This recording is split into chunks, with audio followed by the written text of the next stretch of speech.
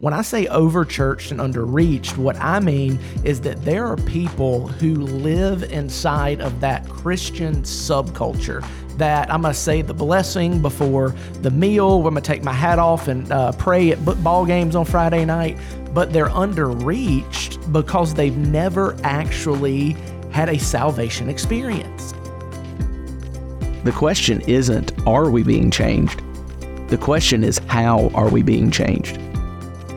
We're back together for week 3, our third week doing this. And in NBA Jam, 3 in a row means you're on fire. Is that what they say? You've never played NBA Jam? Is that Jam? like mid-90s Oh my content? gosh, that is such mid-90s comment, and I'm going to need some backup on this. All of you older millennials, late Gen Xers, if you were playing this arcade game, basketball game, NBA Jam, and you made 3 in a row, your character would catch fire, and then you couldn't miss. You were just like slam dunking it all over the place.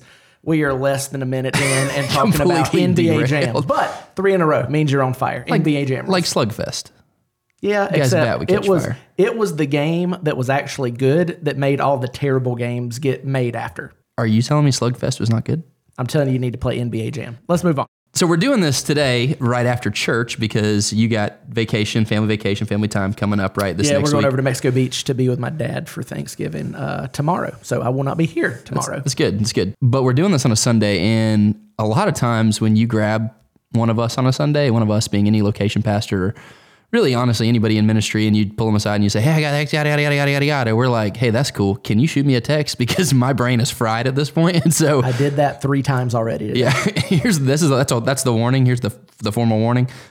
This could be a complete train wreck since we're doing this right after services on a Sunday. You know, in full fairness though, AJ, I think that anytime we get behind a microphone with you and I in a room with a shut door, I mean, it could be a train wreck any given Sunday. I just think the probability is a little higher today. Completely fair. So we're going to dive in. We're going to give this a shot. And we really have one more episode after this one coming up next week. And then we're going to take a little breather until we get to the other side of the new year, kind of polish some of this stuff, see what's going on, and fine tune. It's been cool to hear some of y'all's feedback with that, by the way, but just kind of see what the new year brings on the other side of that with this podcast and some of these conversations. I know it sounds like it's been super helpful so far, so that's good. But let's kind of dive in, because I think being in week 3, right, we've all got a pretty good idea at this point of where we're going with the conversation, right? We want to be formed, we want to keep Jesus in the center of our hearts and lives. That's kind of the big idea. And I want to say, I think that I have been really encouraged because I was not, this is going to sound bad, but I guess this is why you're listening to the podcast. I was not super excited about this being our vision series. I was very sure that this needed to be our vision series, but usually, you want vision series to be like really engaging and inciting.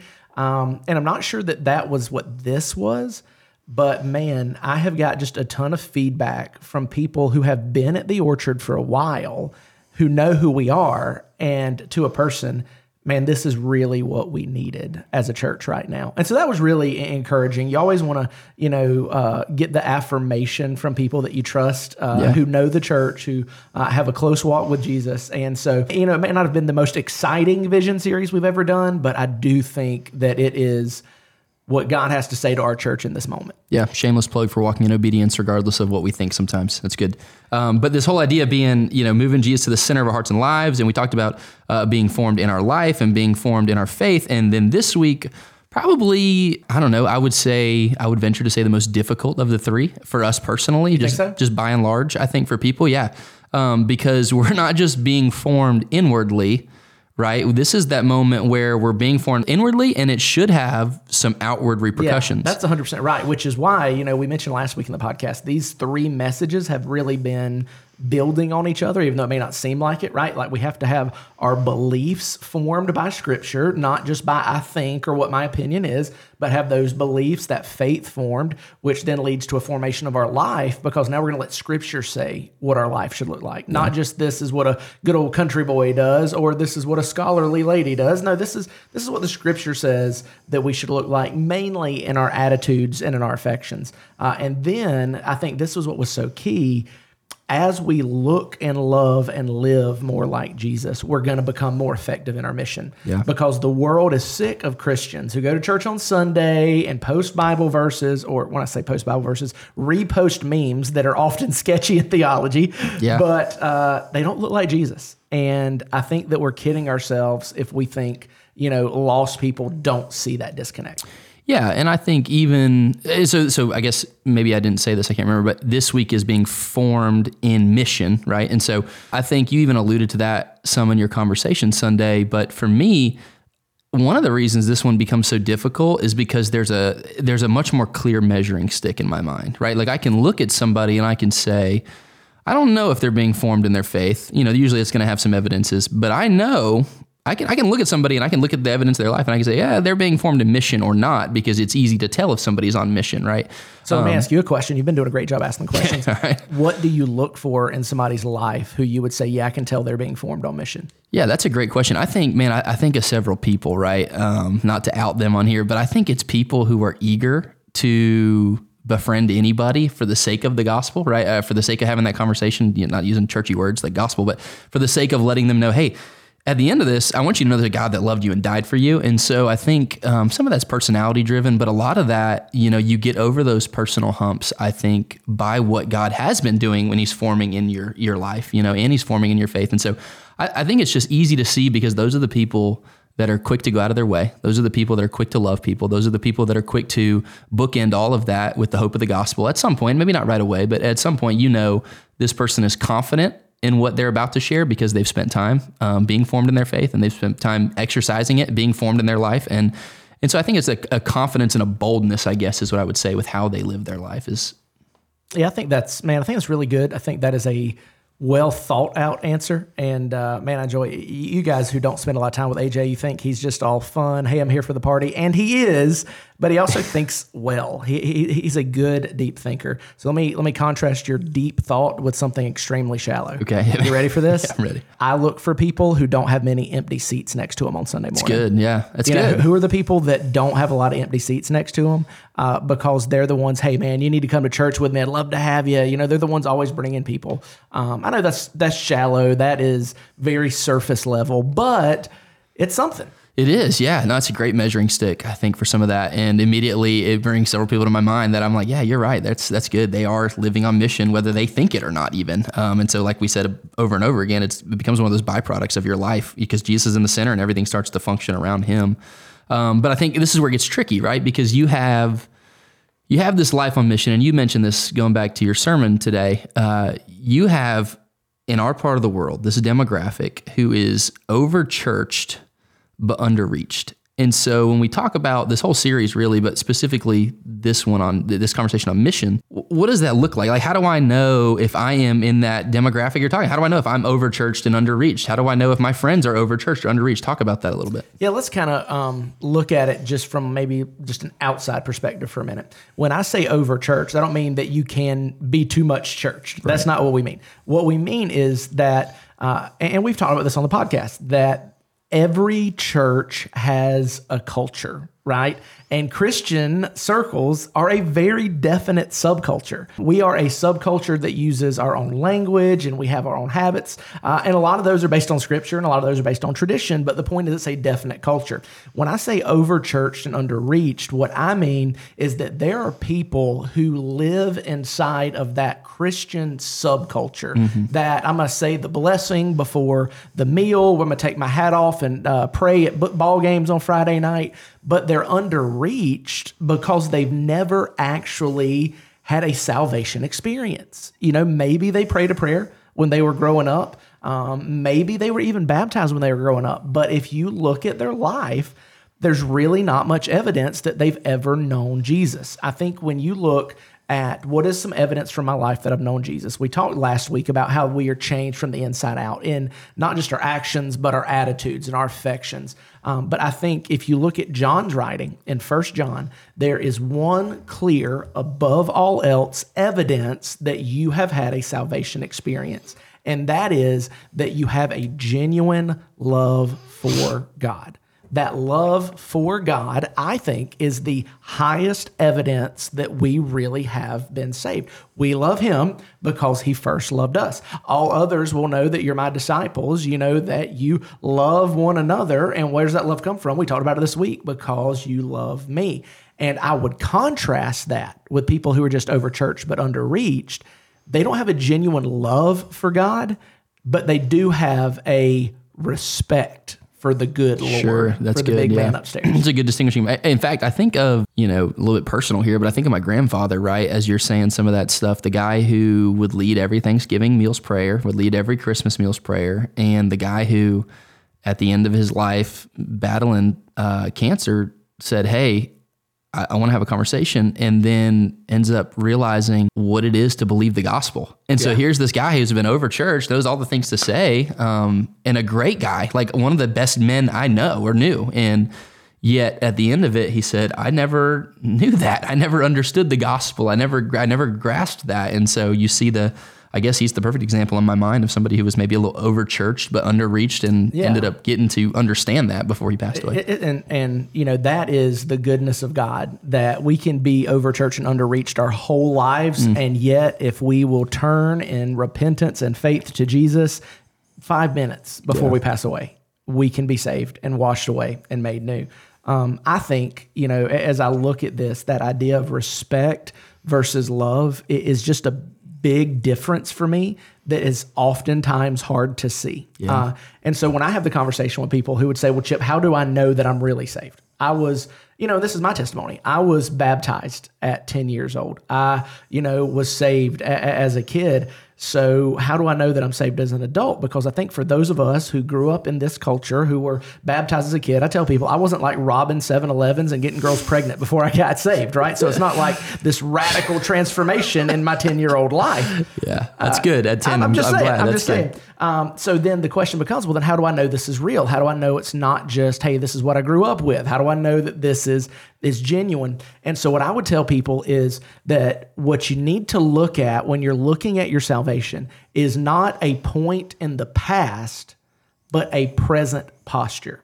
And here's what I mean by that. It's not, did you pray a prayer? Did you ask Jesus into your heart, which another podcast is not in the Bible? Did you respond in faith to the gospel? It's not what did you do? It's what are you doing now? Yeah. Do you, before God, have an ongoing and present posture of repentance and faith? Yeah. Like right now, in this moment, what are you trusting in to get you to heaven? Are you going to get to heaven and say, well, I went to church, I read my Bible, I prayed, we said the blessing, I tithed? Or are you going to say, I don't deserve it, but I believe Jesus paid the price for me. I believe that he who knew no sin became sin, that I might become the righteousness of God in him. So it's on his behalf, it's for his sake that I get into heaven. I think that where are you at right now? What are you trusting right now is the question you got to ask. It's good. I like that. And, it kind of ties together even the next direction we want to go with this conversation, because you have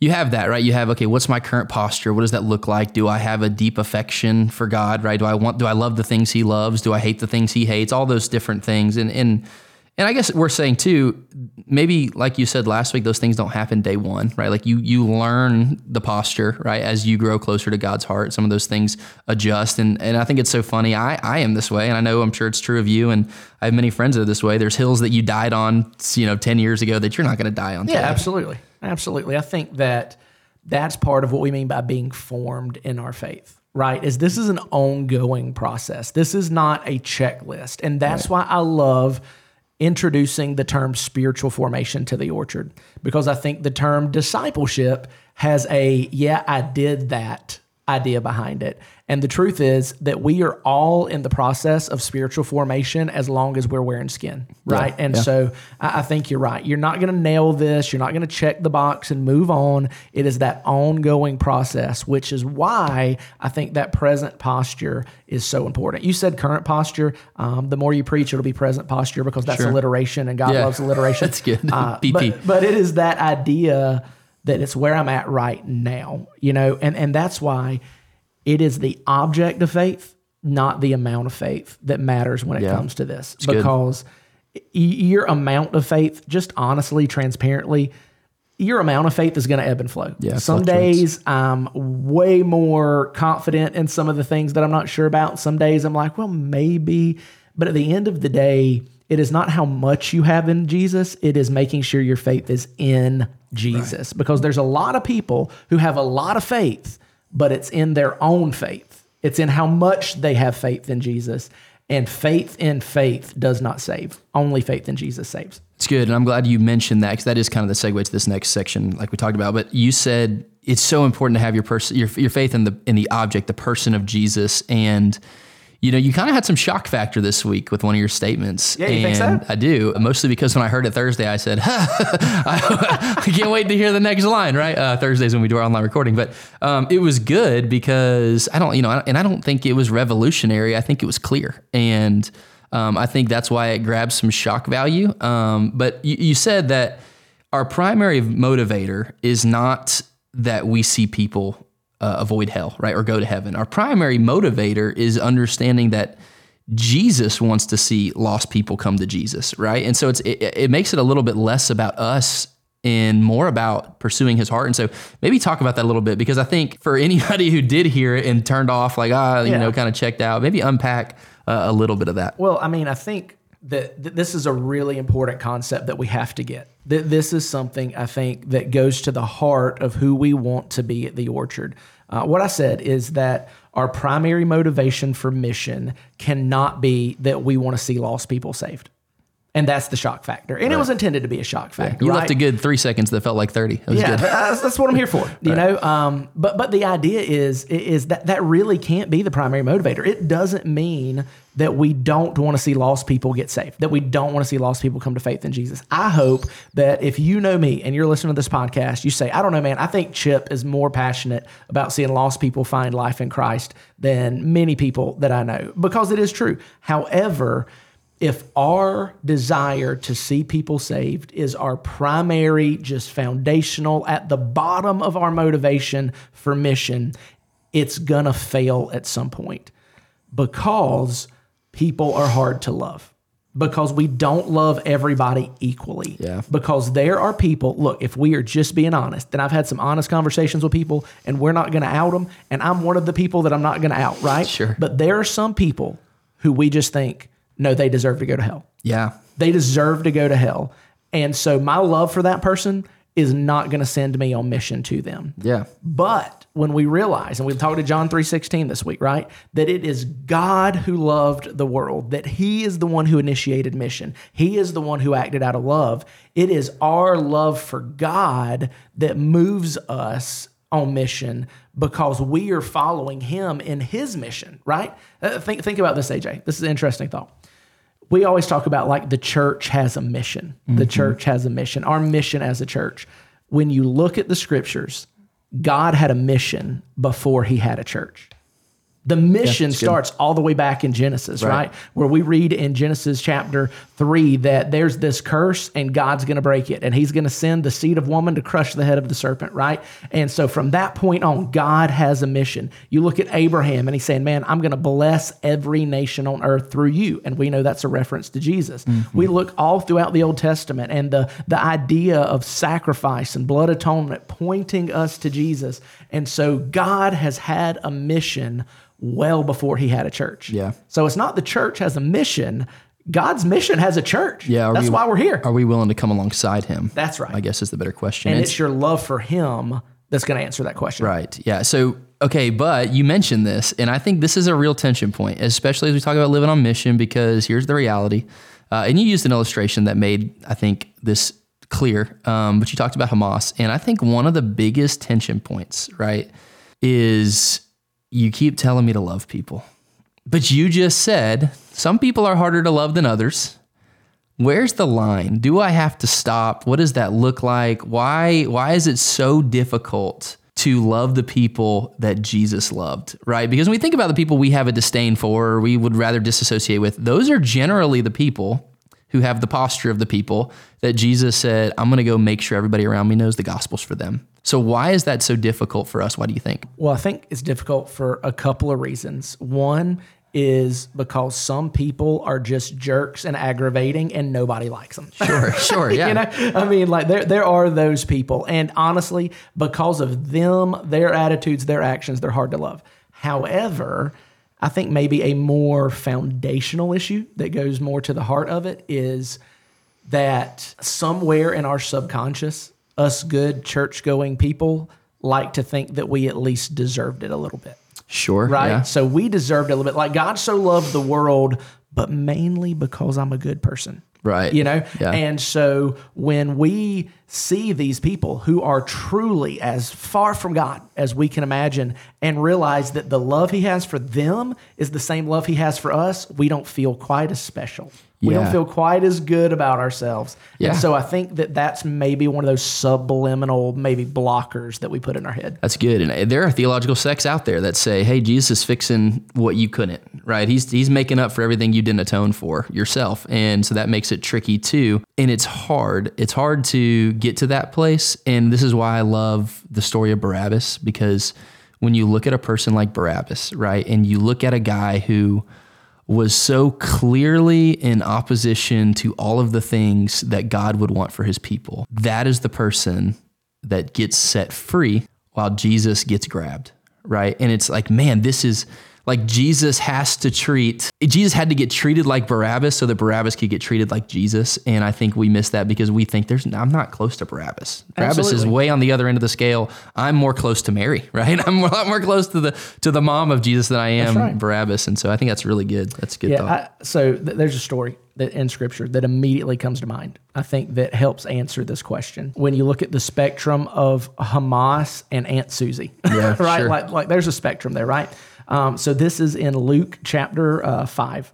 I believe it's Luke chapter 5. Yeah. And it's when Jesus calls Levi to be a disciple. So in verse 27, it says, after this, Jesus went out and saw a tax collector named Levi sitting at the tax office. So number one, tax collectors in this day and time, terrible people. When you think tax collector in the New Testament, think mafia boss in what we think of, right? Yeah. And he looks at Levi and he says, follow me.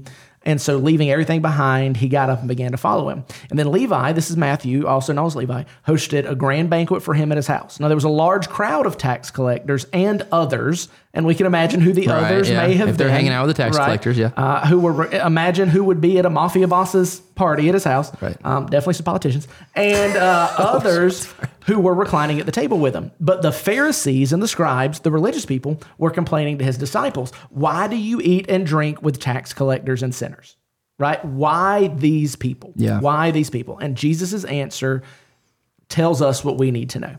Jesus replied to them, it's not those who are healthy who need a doctor, but those who are sick. I've not come to call the righteous, but sinners to repentance. Right? And so immediately you can have a reaction where you say, well, what does that mean? Like Jesus only came for the scum of the earth. Like he didn't come for these people who've been working hard and good people and upstanding moral citizens with strong work ethic who love their mamas and don't kneel for the national anthem. Right. Jesus didn't come for those people. Yeah, he did. Because when we really understand what Jesus is saying, he says not the healthy who need a doctor, but the sick. He didn't come for the righteous, but the sinners. Here's the question. How many of us are healthy? Yeah. How many of us are righteous? None. How would you categorize yourself? None. Exactly. Yeah. It's all about how you see yourself. Yeah. And so when we understand that we are sinners, that we are sick, Jesus is for us. Yeah. And the reason that a lot of Jesus's attention in the New Testament are two guys like Barabbas or two guys like Levi, or that's his name, Matthew, right? It's because you don't have to work so hard to convince certain people that they're sick. Yeah. Yeah, I guess, and when you zoom out, it makes it so clear as to why Americans struggle with the gospel, because we live in a culture that says the opposite of you need help. We live in a culture that says, no, you are your help. Go do it. You Go got make it. this. You're the man, right? And so, Yeah, I saw a men's Bible study, had Dunkin' Donuts brought into the Bible study, and the box said, you deserve a donut, and somebody in the class had scratched it out and said, you deserve God's wrath. love it. So it's just understanding who we are and what we deserve, and that's what makes grace grace. Yeah, and that's where I love the passage we used this week, because, and we talked about this a little bit on the back end of service, and we talked about it Tuesday in our meeting, right, with Kevin, and we just kind of talked about this idea that maybe this verse isn't as common as we think it is. So I think it's common. I think it is at a level of public awareness that John 3:16 is familiar, but what it means isn't. However, I would say most people in our part of the world know what John 3:16 says. A lot of them just aren't really sure what John 3:16 means. Yeah. Which is why we talked about it. Well, I guess I would even say, I think that's true for sure. But when you look at, what was it, Tim Tebow, who put it on his eye black, right? And then had just millions of Google searches. And then you have a guy, and you have people down here that are just like, yeah, I see it all the time. I don't know what that means, right? So I think it could be a both and, honestly. But I want to do this because I love that passage. I think it makes it super clear, right? It's super easy. It's that elementary Christianity we talked about. I want to nerd out on it a little bit. I want to get into the weeds with John 3:16 because you did a great job of unpacking it. You did a great job of kind of distinguishing between a couple of words, right? The so and then the in this way and the translations we use. Well, so those aren't a couple of words. Sure, go ahead. Yeah, so I was going to say, so unpack, that's what I was going to say. So help the common person out there that's like, I don't understand, right? Why are there 15 million translations? Or why are you saying that one's right and this one's wrong? So how do we get here? What does that mean? Help us. There's a bunch of different translations. Number one, because people pay money for new copies of the Bible. And honestly, one of the motivations for new translations is new stuff to publish. However, I would say that to think that's the primary motivation is very cynical and does not respect the heart of a lot of these people who put blood, sweat, and tears into trying to have a more accurate translation of Scripture, because language evolves, right? The words that mean something today didn't necessarily mean those same thing, 100 years ago, much less when the Scripture was written. And maybe a shocker to a lot of people, but the Scriptures weren't written in English. The New Testament was written in Greek. The Old Testament was written in Hebrew and Aramaic. And so sometimes the way that words are used in one translation, by the time that translation is dated, that word's meaning had shifted a little bit, and there's a clearer way to translate it. And so I think that's the case here in John 3:16, because all of us who grew up in church, we memorized, for God so loved the world, right? For God so loved the world. And the idea, I think, in our modern consciousness, when we say God so loved the world, is that's an amount of God's love. God loved the world so much. It's kind of like when a little kid comes in, I love you so much. You know, it's an amount. Dax will say, so, and we'll just get on like 5 minutes. I'm like, man, I gotta let him finish. I can't rob him of this, right? Don't rob that boy of his joy. But for him, for Dax, so means amount. And yet, that's actually not what the Greek word that John actually wrote means. That word really is not about an amount. The Greek word there is hotos, and it is, if you look at the Greek syntax, which is the sentence structure, Greek is structured differently than English, right? So when we read, for God so loved the world, or in the CSB, which we read today, God loved the world in this way, that's all at the end or middle of the verse. This is actually the very first word in John 3:16. It is this word hotos. And what hotos means is thusly, right? Maybe that's the most succinct definition, thusly. Thusly, God loved the world and gave his only begotten Son. The good modern English translation is God loved the world in this way. It was not an amount of how God loved the world. It was the specific way in which God loved the world. And so I think that when that word in the Greek is at the beginning of this verse, it shows us the significance. John wasn't saying God loved you so much, more than anybody could ever imagine. We can get into that. I don't think that's not true. That's just not the point. Right. What God is saying is that God loved you, and he didn't just send you a letter and tell you, oh, you're my sweetheart, you're my baby. No, he says, I loved you. Let me show you how I loved you. I loved you this way. It's kind of like, for me, AJ, a sign that Leanne used to have in the kitchen of our house, the first house we lived in here in Lake City. Did it say gather? No, it did not. It did not. No, this is what her sign said. She goes, the sign goes, I can remember it to this day. I love hugs and I love kisses. What I love most is help with the dishes. Right? And it's not, don't let me tell you, oh, Leanne, I love you so much. No, let me show you I love you. I'm going to help you with the dishes. Yeah. And so it's a very concrete love. And that word translated properly helps us see that. Yeah. Did you get the whiteout out and just start covering up the last part of her little sign in the kitchen? It's not in the new house. Oh, oh man, that's good. So what are some, so we do this, right? And this is how, and we're nerding out, and this is how a lot of publishers do this. They get a team, they say, hey, here are our scholars. We have people, like you said, are putting blood, sweat, and tears into what the Greek says and how we arrive, where we arrive. And so there's a lot of people who are very intelligent, working very hard to try to figure out and give us some of these translations. But I think for me, one of the things that was most helpful in college when I'm taking hermeneutics and all that kind of stuff is understanding that, well, Scripture is not going to contradict itself, right? And in many ways and in many places, not only is it not going to contradict itself, but it's going to affirm other areas that it's speaking into. Absolutely. The best way to read the Bible is to let the Bible interpret the Bible. Yeah, absolutely. Yeah. And so what are some others, because this is actually one of the questions we had come in, which is, what are some other scriptures that affirm what John 3:16 is saying? Do you have any other passages? Just like specifically about God being the initiator of mission, or the specificity? I would say both, and the initiator of mission and the specificity, give me that one more time. Specificity of Jesus.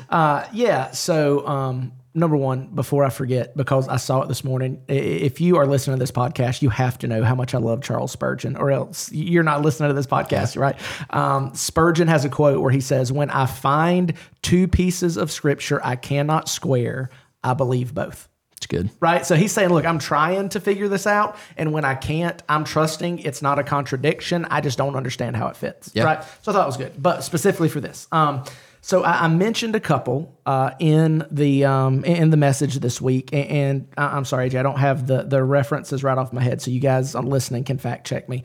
Number one, I think when we look at God as the initiator of mission, I think number one, there are several scriptures that talk about God saying, "I will, I will." I will. And we see these over and over again. God saying, "I will do this, I will do that." When God says, "I will do something," it's not if you do that, it's no, this is what I'm doing no matter what. More specifically, maybe two of the more common verses that we could use to show that God initiates the work of salvation. Number one, we read that it is the kindness of God that leads us to repentance, right? So there's something, if repentance leads to faith, what leads to repentance? Well, it's God's kindness to us. It's God moving toward us in mission. Maybe the most common is John says this in 1 John. We love him. Why? Because he first loved us. Yeah. We don't love him because innately that's what we do. No, we love him because he has first set his love on earth, on us. And I think maybe a logical way to understand that John 3:16, God the initiator of mission, is true, is this. The gospel is not able to be intuited. And here's what I mean.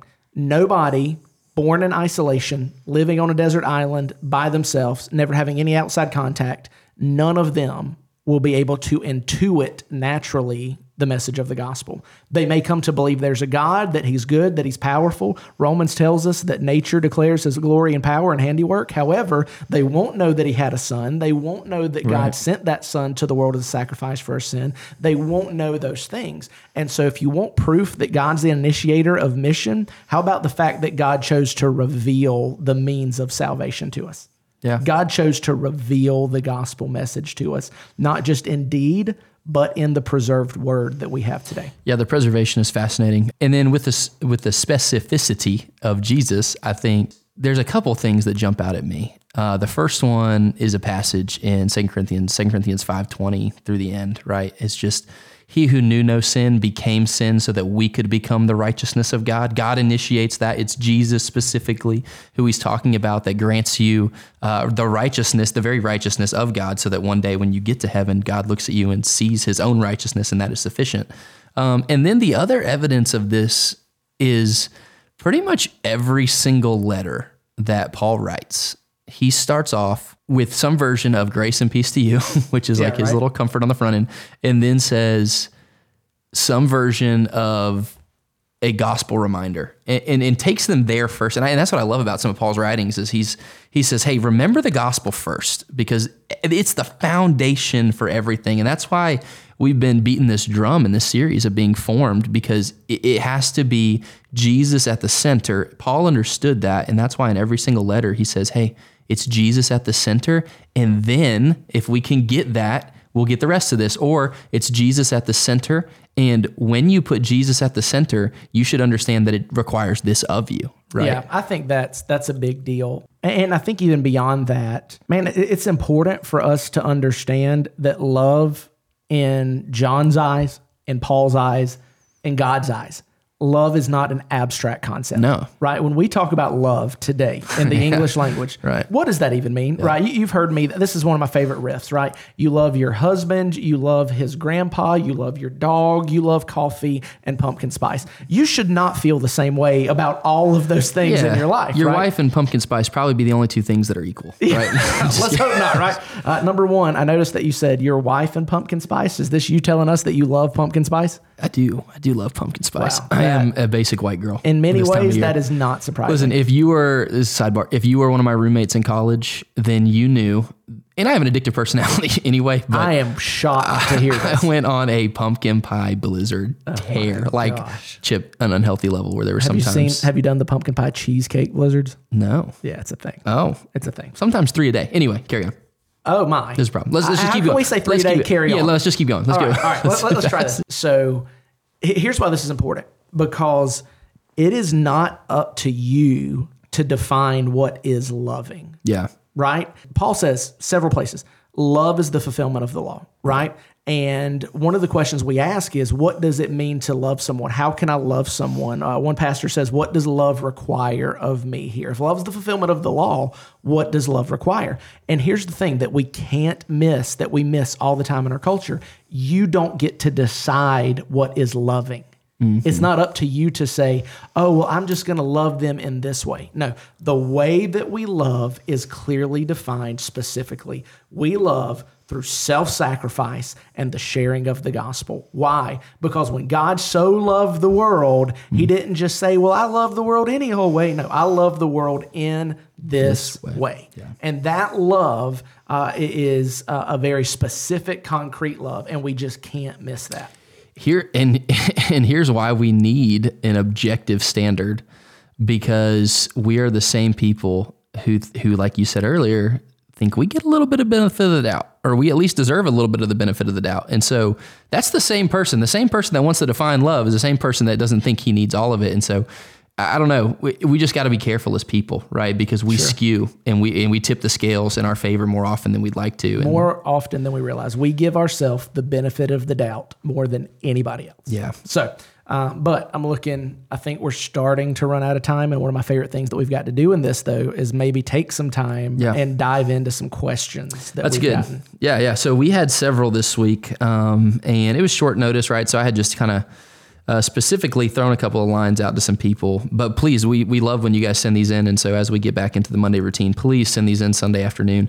But a couple that we got were really in relation to mission in particular, and then that line between I can like them, but I don't want to love them, right? And that kind of, so where is the line for you? And this is one of our questions, between hate and disassociation, right? Like I can, like I don't hate them, right? Or I don't want to hate them. I don't even want to believe I hate them, but I also don't want to be around them, right? So where's that? Yeah. Again, I think that maybe that is a misunderstanding of what love is.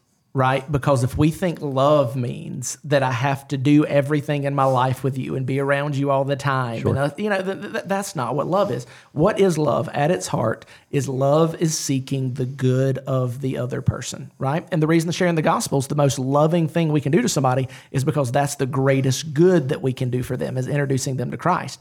And so sometimes the best thing we can do for someone is to not be around someone. Yeah. Right? Because we know that, they're gas and we're a spark, or that we know it's not loving because we have a personality that, man, it just rolls downhill, bad behaviors, whatever. Sure. Yeah. But I don't think that means you have to hate someone. I will tell you, my dad is, a law enforcement guy. He was a cop forever, worked for the state attorney's office, the attorney general's office, and he had a very clear proverb for this. He said, son, Jesus says that we have to love everybody, but that doesn't mean we got to go on vacation with them. Yeah, it's good. So, but I would say, and I'm putting you on the spot here a little bit with this next part of this question, but you said, I don't got to be around you all the time. And I think the heart behind this question is, I got to be around them to share the gospel, right? Yeah, sure. So how do we marry those tensions together? Because I don't want to be around them. It is toxic, yet I'm also called to take the gospel to them. What is that like? So a couple of things. Number one, I think that we have to make sure that we are motivated by love for God primarily, for them secondarily, and then act in the way that does what's best for them. Now, you're right. The gospel sharing, that conversation, it requires proximity, right? We have to be around them. But I think the second thing is, I would say, let's look at the relationship of Jesus, right? Jesus often called out these people and met them on his terms more than he would go hang out at the bars or whatever, right? And we just read in Luke chapter 5 that Jesus went to this big party at Matthew's house, right? So do we believe that Jesus went to a mafia guy's party and was just partying hard with all these sinners? Or do we read, that's right, or do we read, no, God called Matthew out, said, follow me.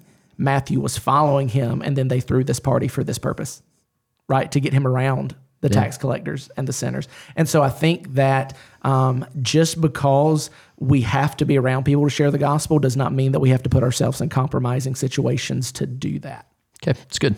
That's good. Second question I liked too, because I think one of the tensions we have here, is, okay, I'm supposed to live on mission, but I don't feel ready for that, right? So how do we prepare ourselves to live on mission, right? And we know Jesus needs to be in the center, but what are some tangible, practical ways in your mind to be able to prepare myself to live on mission? Yeah, I think number one, you can't share the gospel unless you know the gospel. That's good. I think you just have to learn what the gospel is, learn the pieces of the gospel. Look, you've heard me say this all series, 'cause I think this is a huge part of spiritual formation. You've got to read.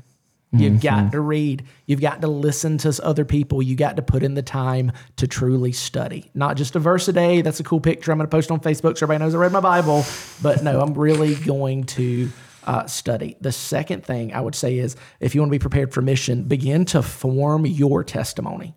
And your testimony can be formed in 3 parts. Who were you before Jesus? How'd you meet Jesus? What's your life been like since? Yeah. If you can share those 3 things in 3 minutes to 90 seconds, that is an effective tool for mission to show, hey, look, I'm nothing special. I met Jesus. You can too, right? The other thing, though, is, okay, that's the practical side of how I prepare for these conversations, but I also think we have to prepare our hearts to desire these conversations. Yeah, that's good. Right? Like, I think that we have to seek God's heart, and as we seek his heart, our heart for others will grow. Paul says in Romans chapter 9, I believe, that he knows a lot of his fellow Israelites are not in Christ. And he said, I wish that I could be cut off from Christ so that they might be brought in. Man. So he wished he could give up his relationship with Jesus so that they could have that. Man, I ain't there. No, that's good. I ain't there, but that was his heart. Where did that come from? Because of his love for Jesus. And so I think that, we ask, God, help me to love you and love others the way that you love them. I think you spend time with Jesus, you're in love for Jesus, you're going to grow in love for others. And then I think, we've said this around the office for a little while. I mean, Jesus specifically says, pray to the Lord of the harvest that he'd send workers into the harvest. Yeah. So maybe we say, hey, God, I know there's a harvest out there. Would you just raise up workers who can go and bring that harvest in? And it turns out when you ask God to send workers, he often taps you on the shoulder. Yeah, so he do be doing that. I think that's helpful. Yeah, that's good. That's really good. I think it's clear. The last question, and we'll kind of round it out right here. I like this question. I like this question because this question assumes I have started living on mission. This question assumes I've attempted to move the ball down the field. And then this question assumes I've done all those things and it went miserably. So the question is, if I mess up on mission, what does that mean for the person I'm dealing with? I hear the heart of that question. And so let me answer it very bluntly, tongue in cheek. Number one, it's like my pastor growing up said, look, man, if you drive somebody away, there's not a hell number 2 to send them to. So you're not really driving them anywhere else. But that's kind of tongue in cheek. Let me get a little more serious and a little more transparent. So I was pastoring at Airline Baptist Church in Mayo. I'd preached on Sunday morning and gave a gospel, message. And back then, AJ, I know this is not something that we necessarily do at the Orchard, but back then, after church, while whoever was closing the service in prayer, the preacher walked down the aisle and stood at the back door to shake everybody's hand. Shake them, baby. Yeah. Shaking hands. And I had one guy come out and he shook my hand. And he said, man, I'd really like to talk with you more about that. I think I need to get saved. Right. And so what I said was, I would love to do that. Let's get together this week. Right. I did that out of a pure heart. I wanted to not rush this conversation. AJ, you know how easy it is sometimes to rush conversations that we shouldn't rush because we have conversations like this all the time. Sometimes we forget that this is the most important conversation in this person's life. Yeah. And so I really just wanted to make sure I gave him the time and attention that I could because you know how it is after church. Everybody wants to see you, ask questions, shake your hand. And so I was really just trying to give it time. And he said, well, okay, that's good. I've never seen that guy again. Like to this day, 15 years later, I've never seen him again.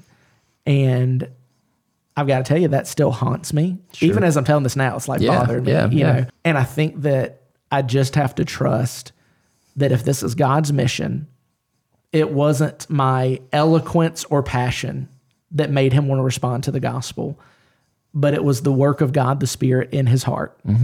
And that if this is God's mission and it's God who brought him to that point, then ultimately God's not going to be dependent on me to see this thing through. You see, when God invites me to participate in mission, it's not because he needs me. The scriptures say very clearly that if we're silent, the rocks will cry out. Baby. Right? Yeah. God invites me in mission not because he needs me, but for my good and my joy. Yeah. And I missed that opportunity. And so I think that when you feel like you've blown it in mission, specifically in dealing with a person, number one, just because you've blown it now doesn't mean you've blown it forever. Number two, God has factored your stupidity into his sovereignty. Amen. You know, I say that a lot. God has factored your stupidity into his sovereignty. And three, as much as you want to see that person come to faith in Christ, God wants to see it more. Yeah. And so trust in that, lean on that, and in my case, learn from that. Yeah. And just move on. Yeah, that's good.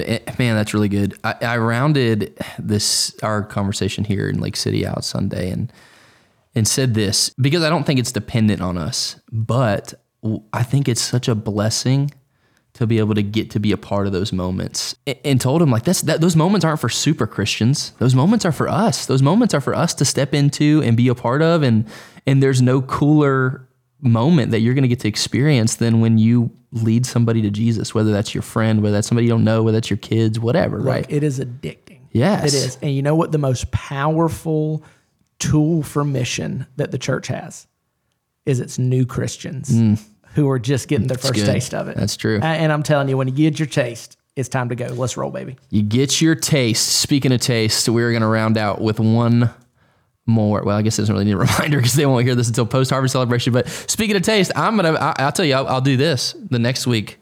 I'll give you guys an honest evaluation on how your desserts were at the harvest celebration. You have my word on that one. Is that the segment that we're going with next week? That's it, baby. The tastes of harvest celebration. I love it. We're getting excited to do that. No, man, I love harvest celebration. I'm excited about it. Yeah. It's a good time. And I tell you, I said this in Brantford, so I want to say this on here. It's not just the time where I'm thankful for our church and thankful for all that God's done at our church, but for me, I'm specifically thankful for Pastor Eddie. And that 17 years ago, that guy stepped out of everything he knew about church, stepped out of his comfort zone. He and Miss Beth said, we're going to start this place called The Orchard. And now all of us are sitting here listening to this because of that step that he made. I love it. I love it. I love it. That's awesome. Well, good conversation. Excited to see kind of what next week holds with one more week of this before we take a break. But yeah, any concluding thoughts before we get out of here? I hope somebody brings banana pudding. Had several conversations about banana pudding today. So if it's got a G in it, you got to watch out. Don't want it. We'll catch you guys next week. Please give us feedback, shoot us some questions. Excited to keep this conversation going. All right. See you guys then.